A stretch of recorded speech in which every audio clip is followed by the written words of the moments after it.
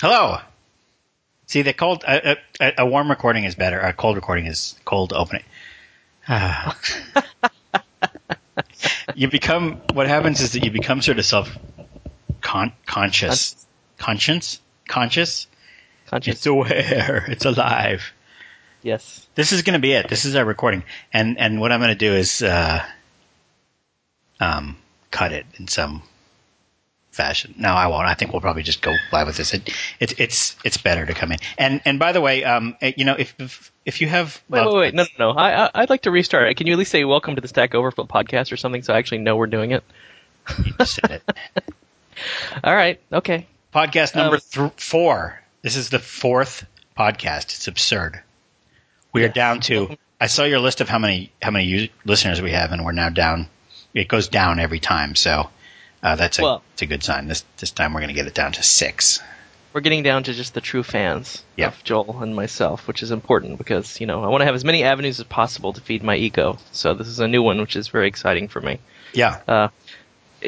So let me start. I have some stuff still left over from our first call. Okay. Questions that people had. And one of the questions that people are asking quite a bit about Stack Overflow is, well, why even bother? Like, what aren't there other sites that do this? Isn't this yet another way to reinvent the wheel in programming community? I mean, it's not like there's any shortage of places for programmers to go to, ask questions and get answers. And that's certainly a fair question. And I want to also open by saying that failure is always a ridiculous question. Well, this could totally. So what is this, communism? Well, is this like there's like one restaurant, one grocery store, one department store, one airline, one hotel? Well, I think there's sort of a winner takes all mentality that sets in after a while. It's like, would you really start a video sharing site in the face of YouTube? And even actually in that example, there actually are other video sharing sites that I'm starting to see become pretty big because they are discriminating themselves from YouTube. One way they do this is by actually having high quality videos. One of the problems boobs. With YouTube, but I've seen like a Vidler and Vimeo, and a lot of people are starting to use those sites. So even in the face of like overwhelming dominance, I think it makes sense to have different options. So what are we going to actually bring to the table that makes us better or at least different than these existing programming communities? And I think one of the things we have going for us, and it sounds kind of obvious, is one, we have pretty large audiences that we're going to say, hey, take a look at this thing we're doing, right? So, it's kind of like when 9 Inch Nails did digital music distribution and when Radiohead did digital music distribution, all the commentators, when they talked about that, said, yeah, that's no problem. You can do exactly what they did if you have a band. Just, 1, be Radiohead, right? 2, put digital music online. So we've built up. Is that where Larry Wall's quote about Perl comes from? No, I don't know that quote. He says about Perl, if you don't like the way something works in Perl, make a different language and then make it popular. Yes. So we're hoping that, having large audiences that we're involving in this process through this podcast and through the blog and so forth is one of the reasons that it's going to be different. And then another reason. Also, we're going to have boobs. Yes, we're going to have an attractive female host. It's not going to be Joel, unfortunately. We have no rules about frontal nudity like YouTube. Yeah, exactly. That's a possibility. Let me play a question here. I got a question here that somebody asked, which is sort of relevant. Hi, Jeff and Joel. My name is Kyle. I'm a graduate student at the University of Arkansas. First of all, I'd like to say that I really enjoy your podcast and look forward to seeing Stack Overflow come to fruition. But one question that keeps popping up in my mind, it isn't clear yet to me how you plan on cultivating enough users in order for the site to become a really useful tool. Maybe I'm underestimating the size of your community on your blogs, but how are you going to provide enough content to reach a critical mass of activity that will convince developers that using the forums on Stack Overflow is worth their time? So that was the question, I guess, that everybody keeps asking. Why another one, and how are you going to hit this so-called critical mass? Right. Well, first, a bit of terminology. So it's not exactly a forum. I mean, when I thought about this, and Joel and I were initially talking about this, I framed my mind in a way that said, okay, this is a forum that we're building. But the more we looked at it, it's not really a forum. It's more focused than that, because forums have a problem, and I've discussed this on previous podcasts, where you can talk about anything, right? And that ends up you end up chasing your tail in some way. But when you can discuss anything, you end up discussing nothing. So there's a very laser tight focus on question answer that I think sets us apart from forums right out of the gate. And then also, and I don't think we've actually discussed this publicly, but there's going to be a wiki-like aspect to the pages as well. So the questions hopefully won't go totally stale over time, because once you get enough trust in the system, you'll actually be able to update the questions, point people to different areas as questions get old, and so on. So those are my first two observations out of the gate. What would you say, Joel? Well, I'm sort of wondering about this term critical mass. Like, what is the critical mass here that we need to achieve? If we have one particular programming topic, let's say, let's pick something good. Link 3.0. Do they have 3.0? How do they do the version numbering with Link? Link 1.0, C# 3.0 for Microsoft Visual Studio 12, 11. So you've got this very, very narrow topic, and one of the people participating happens to have studied it and written a couple of programs using it, so he kind of knows the answers. And there's 3 or 4 people who just kind of need some pointers, and they're asking questions about this very narrow topic. And lo and behold, because there are those 3 people asking questions and the one person giving answers, maybe for 2 weeks until they move on, then you have critical mass. And we've only answered one question. I mean, it's not Wikipedia. But assuming that the question is very specific and that the person got an answer to their question, and that Google indexes us, and that answer doesn't appear anywhere else, and that Google then points to us when somebody else asks that question to Google in the future, right? Then that's all it really takes. I don't think there's a matter of suddenly like hitting either more people than any other site. I don't think that's necessary. I don't think you even have to hit very many people. I have on my discussion group, I have this .NET forum, which is a very, very small .NET forum compared to all the other gigantic .NET fora that exist elsewhere in the world. And it's called .NET Questions, and it gets, a few posts a day, but it's really useful to the people who participate there, and those questions and answers do get into Google, not on every topic. So I don't think there's any particular point at which it suddenly becomes viable. Or that point is a lot smaller than you think. Yeah, I would agree with that. And I've also seen a lot of times when I'm searching for information, as I'm searching for it, I'll sort of realize that I could have actually written a better landing page than almost everything that I found. And I wrote about Model View Controller last night because we're actually using ASP.NET MVC, which is sort of a new lightweight MVC framework that Microsoft is going to officially bless at some point and release. And in the process of sort of researching that, I was like, okay, well, what does Model View Controller actually mean? I mean, like, what have people done with it? How do you define it? And I actually never found a single page that I actually liked that much. I mean, there were bits and pieces of information that sort of helped me on different pages, but I felt truly after looking at all that information, I could have written a better article than anything I found on Google. And I think that same logic really applies. There's a lot of really, really smart programmers, and the amount of information as you start drilling down into these topics, and you would think MVC is a pretty big topic. There would probably be like, okay, this is the best page ever on MVC. No one can possibly top this page. But I do not believe that page exists. And I think that's true of so many tiny little topics as you drill down. I mean, much lower than this huge concept of MVC. I think a lot of talented programmers can actually, it doesn't have to be one person. It could be 6 or 7 people contributing to this question and answer thread. Would it end up building a page that's better than 90% of the information that's out there? I think that the Smalltalk programmers that coined the term Model View Controller were a little bit muddled in their thinking. I don't think they really got it right. Well, it's confusing. I mean, that's one of the things I found is when I researched it, it really is confusing because the terms are so generic, right? Like model, view. I mean, these are generic terms. They're also not exactly like what's the controller is the way in which you use the view to manipulate the model, or is the controller some other thing? What's going on here? Well, there is controversy about the controller. Yeah. And shouldn't what happens if the view if the data of the model changes? Who tells the view to update itself? Is that also the controller's job? So the controller is like a view model synchronizer, or is Whereas the user who's using the user interface is he the controller? Well, I think it's one of those concepts where you get into it what you get out of it what you put into it. And I think for me the best example of it actually sort of working was, taking the web browser, HTML and CSS, where the browser is the controller, CSS is the view, and HTML is the model, e.g. the actual bedrock information that you're trying to transmit out into the world. Yeah, and that's what the Rails guys do, is they're just like, well, these are subdirectories. We have the view is, but they call the view the HTML, and the model is the underlying data, and the controller is just the code. But right. I don't know if that's really because, strictly what the object-oriented people, I don't think that's strictly the way they were thinking about it.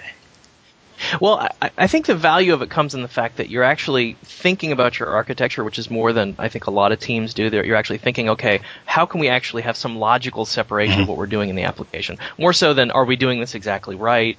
And the example I like to point to is your app skinnable? Because actually, and the reason this originally came up is I was starting to edit some of the CSS for the Stack Overflow blog to put in our logo. And I realized the easy way for me to put in the logo was to slap an image tag in there, right? A hard-coded image tag. But once I did that, our site was no longer skinnable because I have this image hard-coded in the HTML, right? It's linked to a specific image, and I mean, it's difficult to change that through CSS. The way you're supposed to do it is have a div that you then use an image replacement technique on from the CSS. So even in the very basic level arena of HTML and CSS, you have to sort of think about, okay, how can I achieve my goal? And I think the best way to summarize that goal is, okay, how can this be skinnable? Like, I can truly have CSS, I can plug in a totally different look for the site without modifying my HTML. And I think that's a valuable concept. Does anybody ever really quite achieve that with just CSS? I mean, I think sure. Look at CSS. It depends what you mean by. Wait, don't tell me about Zen Garden, because that's. Well, why do you hate Zen Garden? I think Zen Garden is great. I love Zen Garden. Tell me one example other than Zen Garden where somebody actually has a site where just changing the CSS really and what is skinnable really? It's like changing the look, but it doesn't really let you change the feel in certain rather crucial ways that you may want. Well, my change. Point is that, and I think what you were getting at is this is difficult, right? You have to actually work at this to actually have something be truly skinnable, and then that's what you're saying, and I totally agree. I'm basically saying anything you want to allow people to customize, you're going to have to do something to let them customize it. And if the only thing you let them customize is fonts and colors, by giving them CSS where they can change fonts and colors and maybe put a couple of background images on, if you were smart enough to remember to give them an ID or some kind of a tag that they can hang their things off of in the CSS, then good for you. But you do have to sort of think about those things. And if they want to hang a tag off of some thing that you haven't actually created an ID or a name for, or doesn't use a specific class in your HTML file, it may be impossible. Well, totally. And I think that's why it's important to sort of look at MVC and say, okay, let's think about this, right? Like, how can we actually achieve this without just, rolling along and not thinking about it, and then all of a sudden ending up with an app that's, it's so enmeshed in its layout that you really can't skin it in any way, because it's not that you want to actually go in and say, here, there's 50 different ways you can skin this app, but that it gives you a cleaner separation of the model and the view, right? And the controller you put the controller in there and the controller's responsible. So let me just play the devil's advocate for a moment. When you say it's cleaner, let's say that you have some text here and some text there, and this text needs to be positioned to the left of that other text because that's just what it means. It's just logically oriented that way. It just makes sense for it always to be on the left of that one thing. So now the CSS fascists, or should I say the CSS extremists, would say, all right, that's got to go in your CSS file. So now there's this code in the CSS file that's relating to a particular ID in a particular HTML page and saying this ID goes to the left of that ID. Maybe it's floated or something like that. And now all you've done is you've separated, you've made people have to look in two places. And every time they look in either of those places, in one of those places, they don't understand why the text is winding up on the left unless they run a debugger like Firebug or something like that. And in the other case, they don't know why. They're looking at the CSS file and they're like, I wonder if anybody's even using this particular rule that I have in here. And you have no canonical way of finding out where in the source code that particular thing may be applied. And all you've done is you've basically separated two things. You've separated two things in space that are directly related to one another. Well, sure. I mean, okay, so there's really two classes of things we're talking about here. One is redefining the behavior of default built-in tags in HTML, right? Those are generic and universal. So if you wrote an HTML file, and I have CSS that's only talking about the built-in HTML elements, it's going to work. It's going to format, here's your block quote, here's your list item, here's your paragraph, here's your H1, H2, all that stuff. But you're right, that when you start digging into, okay, this is actually a sort of abuse of CSS, is to call it like the header div. You're not supposed to mix up semantic meaning like that. Right. Because I might decide, hey, your header, I'm going to put that at the bottom. So the thing that's called header is now a footer. Yeah. Right. So that's where it gets weird when you start naming stuff. But you're right. I mean, to some extent, the view needs to understand the model. The thing is, I've worked on a lot of projects where the CSS file only gets larger, and that is because there are things that have been added to the CSS file that manipulate some page somewhere to make it look right, because of this belief that things have to go in the CSS file that have to do with style, which is not completely incorrect.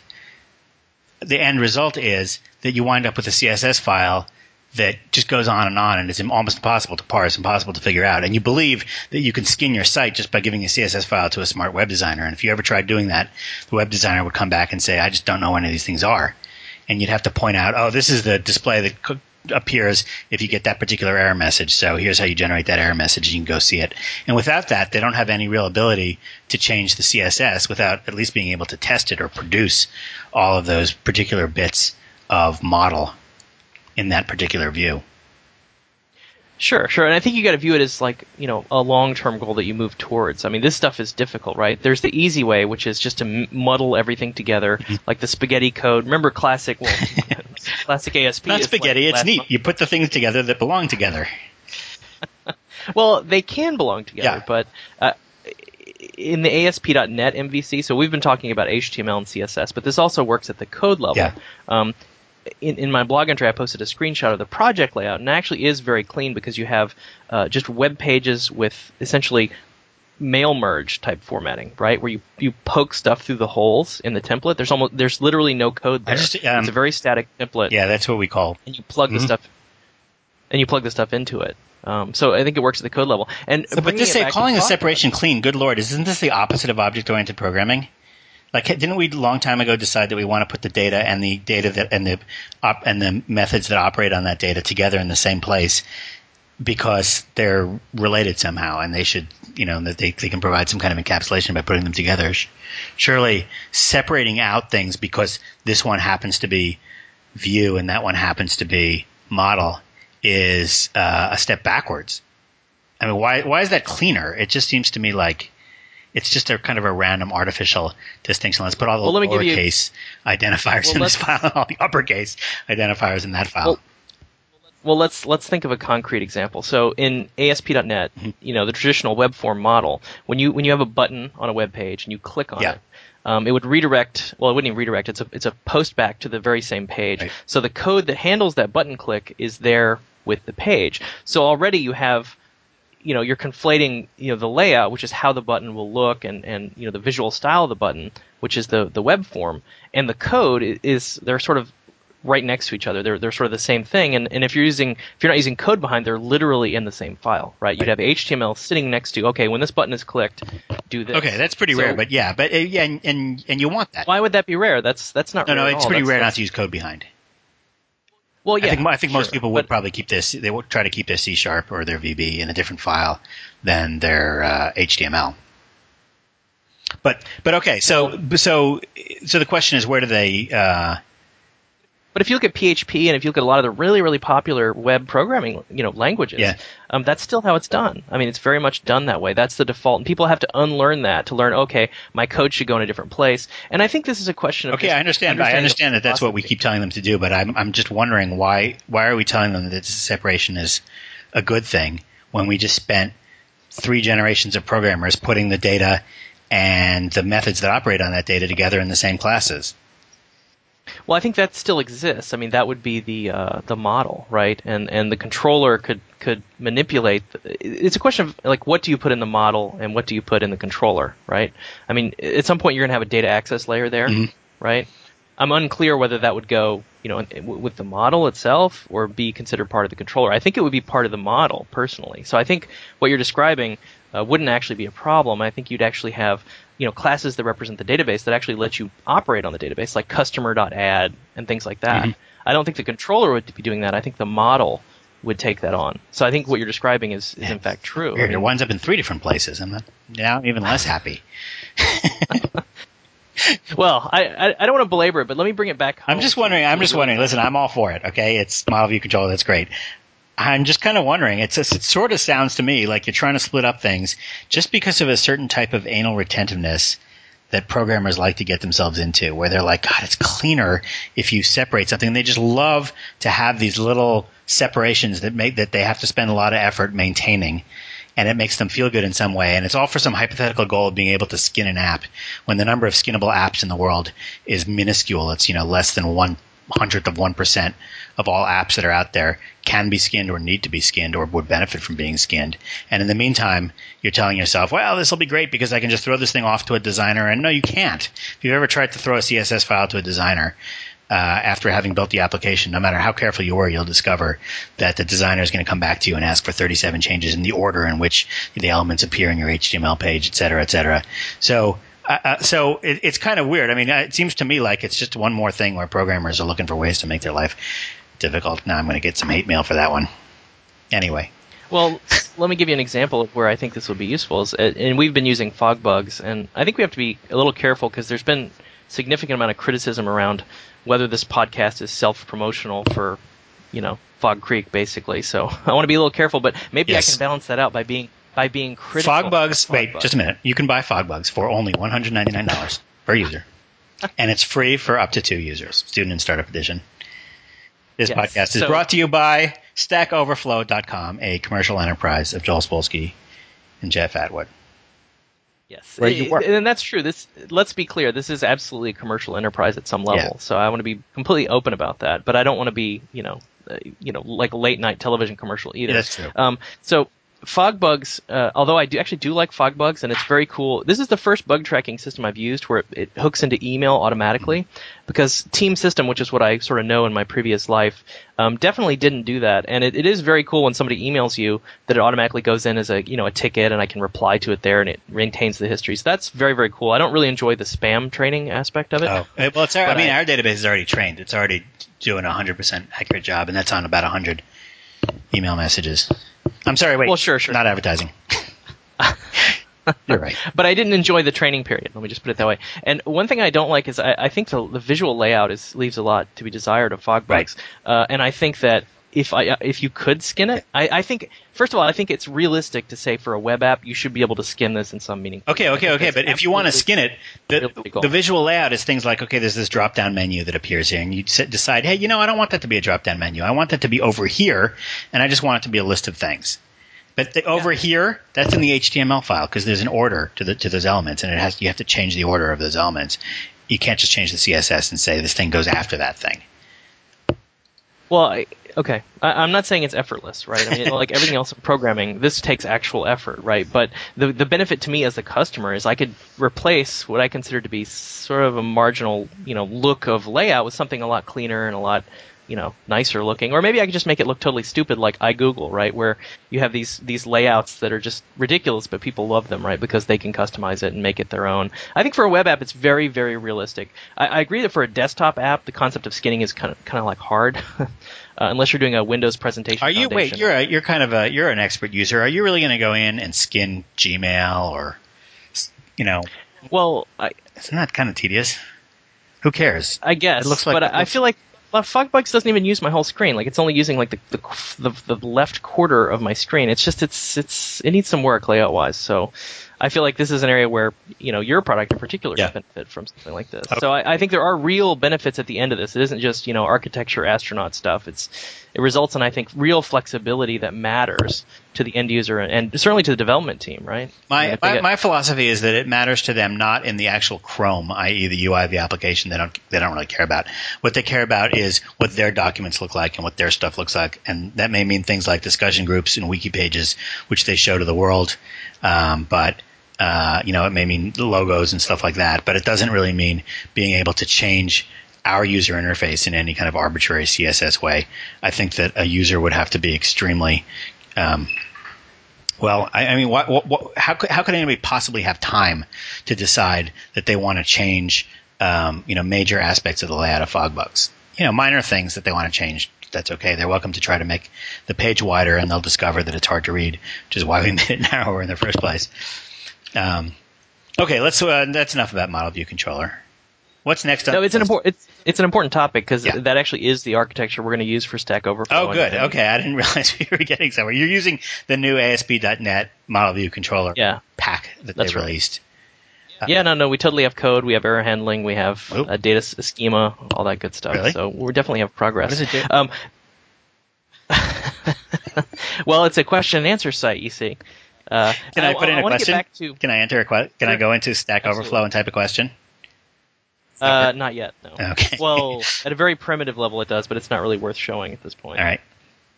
I actually went to the Maker Faire this weekend, which is a Bay Area event. It's sponsored by Make and Craft magazines. And it's sort of a cool event where just a bunch of people come and show off sort of the things they're doing, and companies come. And I got to meet somebody from the Wikimedia Foundation. I didn't realize, but the Wikimedia Foundation has moved to San Francisco. They used to be in some crazy place in Florida. And their servers are still there. Their main Wikipedia server farm is still in Florida. Wait, did you say Wikimedia? Yeah. Wikimedia is the name of the foundation, and then Wikipedia is one of the things that they do, right? Oh, I see. And what they're known for. Mm-hmm. And I found out that their entire Wikipedia database is 10 gigabytes, which surprised me.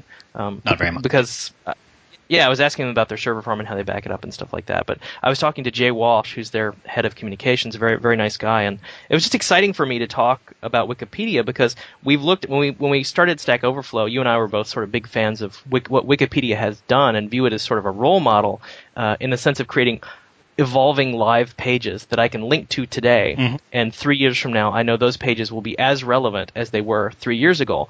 And this is something that blogs do very, very poorly. Blogs is another sort of model we looked at for Stack Overflow. So it's sort of the hybrid of these two, I think, that makes it really, really compelling. There's a blog aspect to it, question, answer, like post, comment, right, which is very simple. People understand that. But on top of that, there's this really nice editing layer that goes on top of it. And I was talking to Jay and just trying to think through the reasons why I can't stop linking to Wikipedia, which has some scary implications because Wikipedia is eventually going to own every keyword. I mean, it's already happening. And even in 2006, I was like, I can't see a world where Wikipedia doesn't own every single search term. Yeah. Because their results are so good. And the thing that makes it okay for me is that Wikipedia and Wikimedia Foundation is a nonprofit. That's a big so they're deal. never going to own any commercial keywords. In particular. You think? Yeah, I don't think so. I mean, what if you're by which I mean if you're interested in getting a Jeep and you want to know about that? Well, actually, that's in there. If you're trying to find a local Jeep dealer and see what their prices are, I don't think you would go to Wikipedia. Wikipedia is the third entry for Jeep, and again, I see them just. So that's like a list of what the different vehicles are, and. Yeah, but still they're number 3 for Jeep, so it's a little scary. So I think there's aspects of Wikipedia that scare me a little. Yeah. But on the whole, I think it's a very useful resource. Yeah, and and Stack Overflow is going to have some of the same aspects. As you get trust in the system, literally everything will be editable with an undo revision history. And that's a key part of our strategy. Let me play a question here, because that's sort of... Sure. Hey guys, this is Andrew Morrow from Las Vegas, Nevada. I just had a question. I understand that you guys are using a dig-style system or another style ranking system that will help push useful comments to the top of a thread. If we have questions and the obvious junk is going to get pushed to the bottom. I've heard that in the first couple podcasts. One thing that I've seen, though, that is kind of a dynamic with programming sites is that answers will be posted across several posts going down, and you have to have read the previous post to really understand what these replies mean. And I'm worried that things are going to kind of go asynchronous as they get pumped up to the top, and it won't be as easy to follow the thread. Will there be a way to view things in context a little bit better, or how are you guys planning on handling that? Thanks. So there's going to be two main sort orders for the questions and answers. One is rank based on voting, and the second is simple chronological order. Okay. The other thing that will happen, and this is something we talked about earlier, the person who creates the question has one special privilege. I guess system administrators will have it as well, but they're able to bless a certain response as, "Oh, thank you. This is an answer that really helped me." And that may also sprinkle it with a special water. Yes, it's like a blue ribbon of some kind. But as the person who created the question, you do have a little bit of special privilege in the thread. Your responses will be highlighted. You can also grant basically a boost to an answer and say, this was a really good answer. This is my personal favorite answer. My problem. It may not be it may not be the best one by voting, but it's the one that the original person who asked liked the most. So you close that social loop of, if I go up to somebody and say, "Hey, I'm trying to do this, can you please help me?" And they help me, then I say, "Oh, thank you very much for helping me." So you can close that social loop, and we felt that was kind of important, more important than the voting even, to some degree. But we hope that the two sort orders will address that concern, where you can view it chronologically so it doesn't get out of order, and you can also view it based on voting. What do you do if you're reading some answers and the best answer is there, and somewhere else there's another answer that's also kind of good, and the combination of them would be great, and you want to somehow combine these answers in a better answer? In other words, you just want to be an editor, like you're a lot of the people, if you look at the people that have contributed to our transcript pages for this podcast, and thank you all, a lot of them just went in and made a little correction. They just saw something that was obviously a typo, or some case where some previous person who had been writing the transcript maybe didn't know how to spell someone's name, so they went in and they corrected. How do you do that when you're reading answers on Stack Overflow, if you just want to make that little edit to make that question better?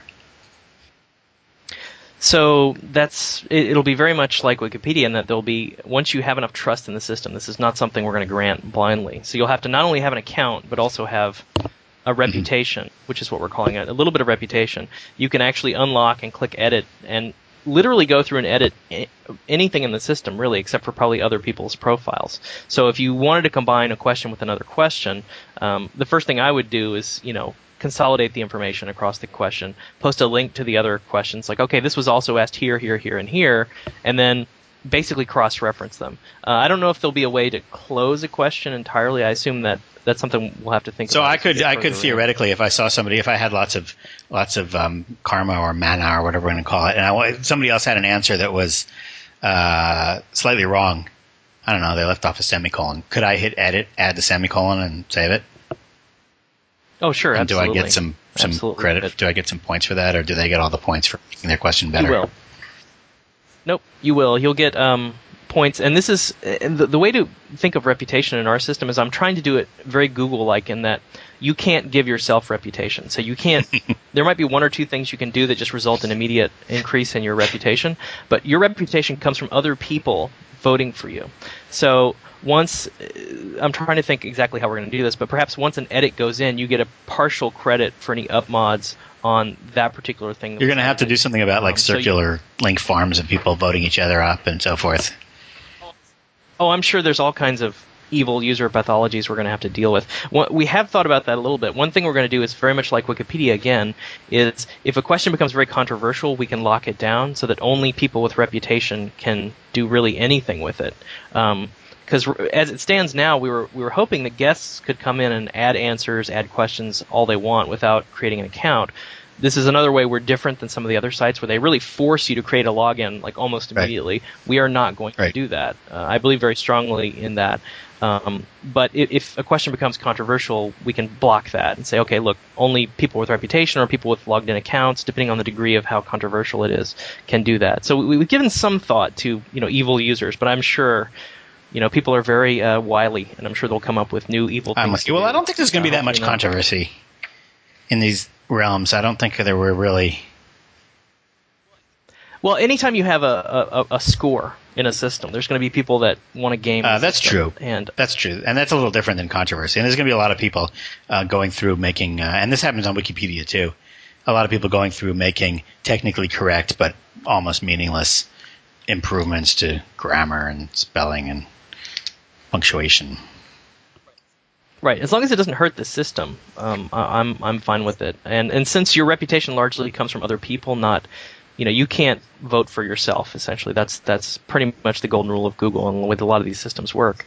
So it'll really have to come from other people acknowledging what you've done. So even if you go through and edit thousands of articles, you're not going to have thousands of points of reputation. Only in the sense that other people saw your edits and ultimately upmodded it later. So we will be tracking that. So you can upmod and edit, or you upmod the article after it's been edited, or? Yeah, I think we'll have to give partial credits, fractional credits. I mean, technically it's possible you go look at the history of the article and find the diff and upmod the diff. I don't know if... Nobody's going to do that. Yeah, these are... I think fractional credits is the way to go. I mean, because think about it. If you go in and completely rewrite the original question, I mean, there might be some way of us, doing a line count, saying, okay, how many lines did this guy edit? This guy or gal, I don't want to be sexist, and say, okay, you edited 50% of this, now you get 50% of the credit for these upmods. Of course, that could also lead to pathologies where somebody would go in and just make trivial edits to everything. and there's always new ways to game the system. So, this is going to be a very much an evolving thing as we do it. But the guiding principle is, basically the PageRank model, where other people have to vote for what you've done to make it worthwhile. And Google spends God knows how much resources on ungaming their system. So no matter how good it is, right? It's just it's an ongoing battle that you fight. So we'll see how far. And I wonder if there's some way to use their PageRank. I mean, one thing you could do is sort of leverage off of Google's opinions about these articles. I assume we'll use them as a search engine. So. Yeah, no, that's built in because we'll have page views, right? But we could also look up eventually PageRank. Although PageRank is kind of a weird metric, like it fluctuates a lot and it can be kind of strange. But certainly page views is a metric that we use, and you will get rewarded for that. If you create a question that gets 100,000 page views, you'll get a special award. Probably, so if Google likes you, then you have a lot of page views, and if you have a lot of page views, you get some karma. So we are sort of getting some of the benefit of their algorithms. Yes, absolutely, and. Coming back to another topic that came up, since we're going to have wiki-like aspects, I set up a Creative Commons license for our podcasts, and I actually didn't check with you. I just assumed this would be okay, but I set up a Creative Commons podcast What's that, some license. other kind of communism? No, I'm just kidding. Yes, that's absolutely okay. That's a good idea. So Creative Commons is neat in that everything, and here's the key point that people, I think, don't understand, and I don't think I even understood this for a long, long time, is when you create something, it is copyrighted by default. Okay, so the default mode of creation, if you create something, if it's just like a little drawing on a piece of paper, it's copyrighted by you forever. It's ridiculous. Right? Yeah, it's kind of a weird system. So when you say, I want to use Creative Commons, what you're saying is, I want to give up some of my inherent copyright so that other people can, remix, reuse, benefit from what I've created in some way. And you can control that and put rules around it, and it's actually very, very cool. They actually have a wiki, like a pre-formulated wiki Creative Commons license that I think we're going to use because Stack Overflow is going to be very wiki-like on a basic level. So I think that's probably the way to go, is just go with the default, Creative Commons wiki license, and let people go from there. Because I know people have asked about licensing, and certainly part of what makes the site great, a big part of it is going to be, the listeners, the people using the system. So I want to do the right thing in terms of licensing their content, so we're not. I think what we thought is that we wanted to abusing the relationship. We don't want to license their profiles because that's their personal information, so we don't really have any right to do that. But the information they put out should be redistributable and so forth. So if somebody puts in information. Yeah, this is meant to go stuff that's meant to go out into the world and be shared and reused. So I think we will adopt the CC Wiki license for this content. Do we have any other questions? We do. But while we're on the sort of the legal subject, I guess I should mention that I promised to get a lawyer in California because the idea of using my lawyer to represent both me and the company was apparently a legal mistake because that person would have a conflict of interest. So I'm working on that. So then I have a friend who's looking for a lawyer out there, and I guess apparently our first attempt was this idea that it would be an LLC, and you and I would own some shares, and the investor, there's an investor. The investor would have a smaller number of shares that he would buy. But there's sort of the risk that if we're given a part of an LLC for free, and he has to pay for that part of the LLC, that's a taxable event for us, and we then have a bunch of income if you do it the wrong way. Yes, and just to the listeners, so I'm really relying on. I've never run a business before. I mean, I think it's one of those things that it's exciting to be able to do it at some point in your career. But since Joel obviously has a business, he has Fog Creek. I'm really relying on Joel to sort of guide me through this about what I should and shouldn't. Well, and you shouldn't be, because Fog Creek, for example, is a C corporation, and a C corporation. I was just thinking earlier today, the difference between a C corporation and an LLC is sort of like the difference between, shall we say, Microsoft and open source. In that the C corporation, everybody knows how it works. There are shares. You can make it do whatever you want. Ultimately, you have the unlimited flexibility, but it's not a very good way to do things in certain circumstances. It doesn't give you tax pass-through choices. And an LLC is this mysterious form that is extremely sloppy. There's no assumptions. Everything is kind of loose and just whatever you define. It's really kind of like Unix software. So in an LLC, for example, there's no assumption that one share equals one vote. There's not even an assumption that you have shares. You can make shares if you want, but that's the first thing you have to do. There are membership interests, and you can define anything you want. You can say, I get 100% of the votes, and you get 0% of the votes, even if you put in all the money and I put in none of the money, and none of that. You can do whatever you want with an LLC, whatever you write down. It's just sort of this flexible thing, but of course you run the risk of the IRS then disallowing it. It's kind of weird. I think if I had to figure this out myself, I would have made it a C corp, and that would have been wrong. But we'll see what the lawyer says. Just like when I have to figure out code myself, I just sit down and I write it using Microsoft Tools, and it's non-ideal, but it's something that I already know, and I know how to make it work, and I know what all the problems are I'm going to be suffering because I did that. Right. No, and although I trust Joel, obviously, and Joel trusts me, we've only met one time in real life. We met at your the World Tour, right? It's all a blur. To me, part of this remember that, yes. Part of this is just based on implicit trust relationship, but I think we have to, in terms of money and all that stuff, we have to have it written down, and it has to be approved by lawyers. And I told Joel, at some level, this seems like a scam to create business for lawyers, because Joel has to have his lawyer. Yeah, we have to have 4 lawyers. The corporation has to have another lawyer, and then there's another person that has to have another lawyer. So it's like a lawyer party, where of course everybody's getting these insane billable rates. So, but it's a necessary evil because I hope this is hugely successful. But as I mentioned earlier, failure is totally an option. I mean, you might at some point decide totally disown me, and things might go south, and that's I think where the contracts protect you. I don't even think the contracts protect you if things go south, then they go south. The contracts protect you for those cases where you suddenly hit something where you didn't really talk about what you were going to do if this happens. And even if you're both completely reasonable, you look at the situation and you say, we didn't really decide what would happen in this case. And then you look at your contract and you say, oops, it doesn't say anything. And now you have a potential conflict, and there may not be what a reasonable person would do. There may not be such an answer. And so if you've done it well, then you look at then your lawyer has given you a contract that you look at, and it's got 26 points, and you'll find this point in there, and you say, aha, look, it says that you can't do that, or that if this happens, that extra thing goes to me, or that extra thing goes to you. If you ever sit down and try to think of like even the simplest possible relationship that you can have with somebody other than buying something from them, any kind of joint venture or anything like that, and you just try to spend a few minutes thinking about all the different permutations and scenarios, you get to about 20 clauses in your contract pretty quickly. And you don't really need a lawyer to write the contract, as long as you've thought about all those things. But a lawyer does help in that they come up with some of the what-if scenarios that it wouldn't have been polite for you to come up with. I know when... so the lawyers... The lawyers have been through these battles. They've seen the problems theoretically, right? If you get a good lawyer, they'll say, okay, here's the problem. Or they'll even just imagine them. And then when they bring them up, there's nothing insulting about that.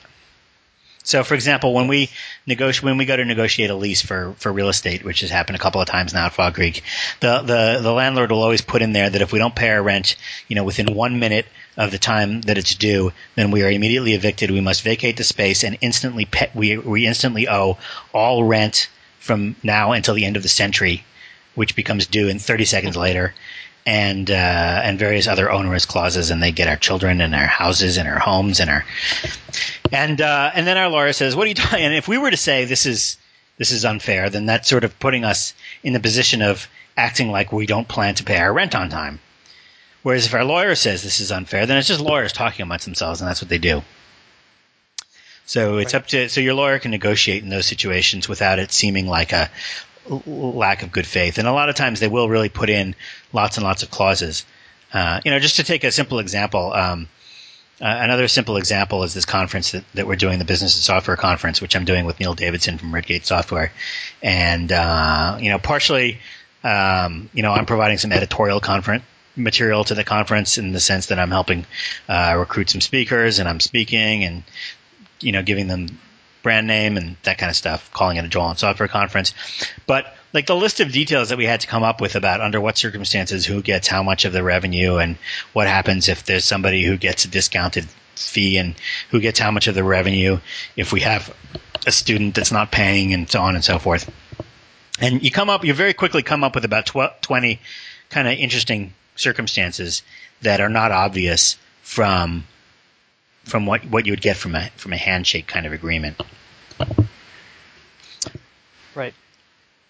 No, I've begrudgingly come around to the necessary evil. Yeah, and and the truth is you're not after this, you're not going to see a lawyer for 4 or 5 years. Which is, I think, good. I think that's the way it should be. So, quickly, I do want to mention our logo design contest now over. We did pick a logo. Joel and I both sort of kind of signed off on it. And I apologize, there were some really great entries. And I think the winner, I do want to actually say his name, is Peter Borlace. I don't know if I'm pronouncing it correctly, but he's out of the UK. I really liked his entry. There were 3 others that were really strong contenders. And we actually did hook those guys up with TimeSnapper licenses from Leon Bambrick, because I know, and the more I thought about this, because one of the observations you had about the contest was it's kind of unfortunate that it's winner take all. It would almost be better if it was, okay, first person gets this much, first place gets this much, second place gets this much, third place gets this much. So it's not quite as winner take all. So I'm glad we were able to do that. And I went ahead and put the logo together, and it's up on the site. It's set up on great. the website.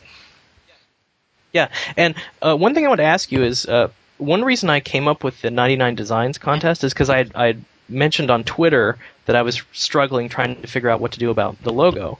And that's how I got hooked up with the guys at 99 Designs. And I was kind of curious, have you...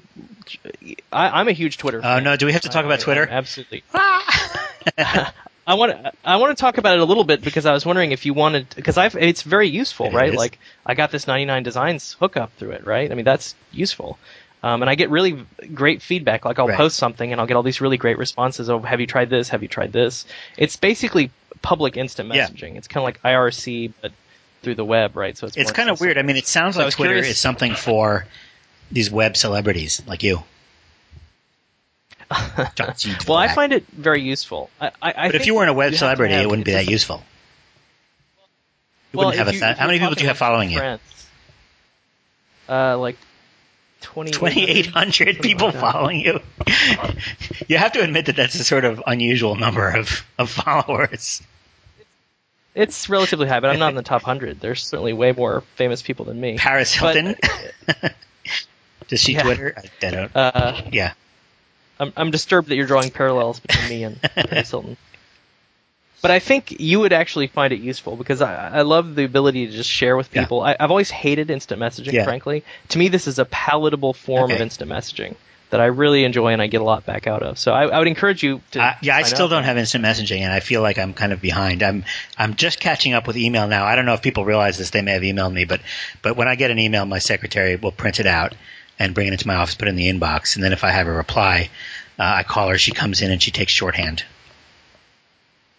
You're lying. That's not how it works. You're exaggerating. I don't believe you. And so, if I could get my secretary on this tweeter thing, I might go for that. Yeah. I would say try it out. I really have a very strong feeling that Twitter is very.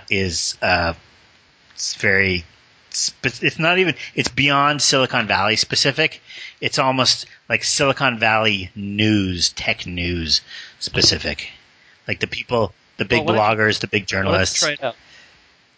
Why don't you try it out and see what you think? I mean, it's kind of like I was very skeptical of blogging in early 2004, but I still don't have a blog. I've never called Joel and Software a blog. It was just it's a bunch of essays, and I don't put blog posts because I think they're too short. Because if you haven't, my feeling is if it's not a full length essay that I've thought about, that it's not going to have enough. It's not going to be sort of deep enough to be really worth the time almost. Well, these are very deep philosophical issues you're getting into, so I would suggest trying it out before we conclude that it's not going to work. So, did you want to do one final question? Okay, wait. I have to put this down on my to-do list. Get a Twitter. I'm just kidding. I'm not really going to do that. Let's take a question that's completely unrelated here. Hi guys, this is Obvious Troll. After mocking you on Reddit for your terrible website, I have to admit I've been listening to your podcast and I find it entertaining and very interesting. After your last episode where you talked about the difference between computer science and software engineering, I realized I had a question for you. I graduated from college in 1987. Now I find myself wondering if it's worthwhile to go back to school and get a graduate degree. The college I'm looking at has a grad degree in software engineering, which is interesting to me, but also terrifying because it's been a long time since I've been to school. So I have to ask you, do you think that going back to grad school to get an advanced degree and update my skills is worthwhile, or if I should just do continuing education kinds of things and, update my Java certification and stuff like that there? Thanks very much. And again, I've really enjoyed your podcast. Well, thank you. So let's see, 1987. It depends on what the rules are. Do you get back into your frat automatically if you go back to school in 87? Do you have to re-pledge and go through that whole hazing thing again?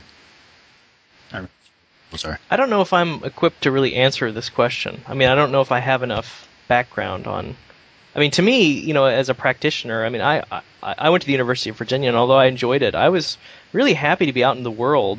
I just had a hard time at college because I would just rather be solving real problems rather than fake problems. And that really bothered me throughout college. It's like it's so abstract and you have to learn how to learn, and I get that. But I just really was chomping at the bit to be out there doing something practical. And not that school isn't practical, but I just don't know that I would ever personally... Well, these software engineering degrees, especially masters in software engineering, are bound to be a lot more practical than a computer science undergraduate degree at a liberal arts school. Well, certainly if you look at, I know Google and Microsoft certainly hire differently based on what degree you have. Certain companies that really value software engineering will accord you a different salary and a different title based on the degree you have. Absolutely. We generally have a policy of paying people with a master's degree $1 less than people with a bachelor's degree alone. As a symbolic way of indicating to them that we don't feel that master's degrees are necessarily that valuable. But that's not always the case. It depends a lot on the person. It depends a lot on what you've already learned. It depends a lot on whether the classes that you're going to be taking are things that you've learned before that you haven't learned before. A lot of masters in computer science are just repeats of the bachelor's curriculum that are intended for people that didn't go to as good of a bachelor's school or that did not get a CS bachelor's degree and are now coming back to graduate school for the first time to learn CS. And so at a lot of schools, the bachelor's and masters are almost indistinguishable, in computer science at least. The number of questions there is huge, and it depends. I can't really answer. In general, I'm very reluctant to answer people's questions about, hey, what should I do in life? Should I take path A or path B? Because I don't really know them well enough to answer that. I don't even know how to answer these questions for myself, let alone for other people. Well, I tend to fall back into the mode of thinking of, it's all about your portfolio. Mm-hmm. I mean, degrees are great, but what have you done, right? Like, what have you really done? What have you shipped? What can you point to on the web realistically, right? What can you point to on the web as like artifacts of things you've created that mattered? And to me, my number one goal is to constantly create things on the web that matter. Could be code, could be blog articles, could be, as long as it has a public face and it's helping somebody, that's a part of your portfolio. So in terms of investing your effort, I think you have to balance that and think, how can I create things that are findable and that potential employers would know about me? Certainly a degree is one way, right? You have a piece of paper that says, okay, I have a PhD from Harvard in computer science or whatever. But there's many, many other ways to do that too. Cool. All right. I want to do a tip of the week. And this is going to something that Leo Laporte does, but I actually found an application today that has saved me so many hours of work that I kind of want to mention it. do you do a lot of SQL database work? I guess we're going to be using SQL Server for Stack Overflow. Yes, and there's always this problem of how do you you've got your development database and you got your live database, and all the developers on the team may have their own development database. And keeping those in sync and figuring out what changes you made to one and how to get them onto the other is something that is not necessarily solved using the out-of-the-box tools. So today, by chance, I encountered a couple of products from Redgate Software. And by chance, I say because I'd known Neil Davidson for a while. He's the guy who organized the Business of Software conference. And I know that he had this company called Redgate, and it's based out of Cambridge, England, and they do tools for SQL developers. And I kind of knew that the concept was there. And I was just sitting there today, desperately needing to copy a bunch of changes that I'd made on my development database up to a live database and even figure out what those were. And I had very carefully kept a list of all the tables I had changed and all the views and stored procedures I had created. And it was still just turning out to be remarkably tedious. So I tried. They have a couple of things. One is called SQL Compare. I think that's what it's called. Let's find out. Yeah, they have SQL Compare, and they also have something called SQL Data Compare. So SQL Compare looks at two databases and actually looks at the schemas and the stored procedures and the views and figures out what changes you would have to make to one database to make it look like the other database. And then SQL Data Compare will actually go in and the actual data is in the rows, and it'll figure out what rows it needs to copy. So I just thought I'd call that out. If you're doing a lot of SQL development, you should check that out. This is not a paid advertisement. Everybody's going to say, what, are you guys taking advertisements now?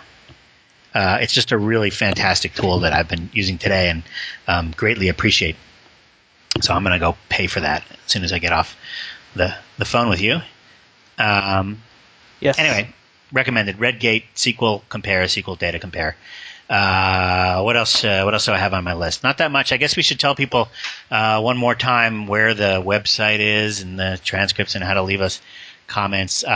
We get a whole lot of email that we can't respond to. There are, I only did about 3 of these. But a bunch of people that I wasn't able to play their messages: Kurt Lloyd, John Dyer, Chris Bennett's Cash, James Fisher, Sean Paulson, Craig Shoemaker, and a couple others. And I want to thank you all for submitting questions. And I'm sorry I couldn't get to all of them. In general, the ones that I'm going to play are going to be the ones that are, just interesting, and so that may vary from week to week. And the way that you submit a question is to record an MP3 question, record it as an MP3 or OGG Vorbis or WAV or whatever format you can figure out how to record, and then email that to podcast@stackoverflow.com. Did I get that right? Podcast@stackoverflow.com. Yep. Just email the MP3, put in the subject what it's about, keep it under 60 seconds or 90 seconds, and hopefully we'll have time to get to 3 or 4 of them in every episode. And I really appreciate all those good questions because they give us something to talk about and they keep us grounded. The other thing is that we do get a couple of emails from people who want to follow along but are hearing impaired. And the other trouble with these podcasts is that being voice, they can't be searched by Google and so forth. So for those 2 reasons, we've made a place available for volunteers to contribute transcripts. If you have a few minutes, a lot of people have been doing this, and about 2.5 of those transcripts are up there already. That's also on the website at where is it? If you go to blog.stackoverflow.com. or you can just go to stackoverflow.fogbugs.com, which is our Fogbug site. And you go into the wiki there. There's a wiki with all the transcripts. And I want to thank a bunch of people. Most of them are anonymous, but those of you that registered: Eric Rogstad, Daniel Pritchett, Michael Matthews, Jonathan Roch, Alex Givant. I'm pronouncing these all terribly. Adrian Clark, Christopher Speck. Oh, I know him. William Merriam. And I want to thank and everybody else who contributed in some small way. Either just you can go up to the transcript site, find a minute that's not there, and just type in a minute worth of text, and that'll be appreciated by a great number of our listeners and followers. Any other housekeeping? All right. No, see you next week. Bye. Okay, and now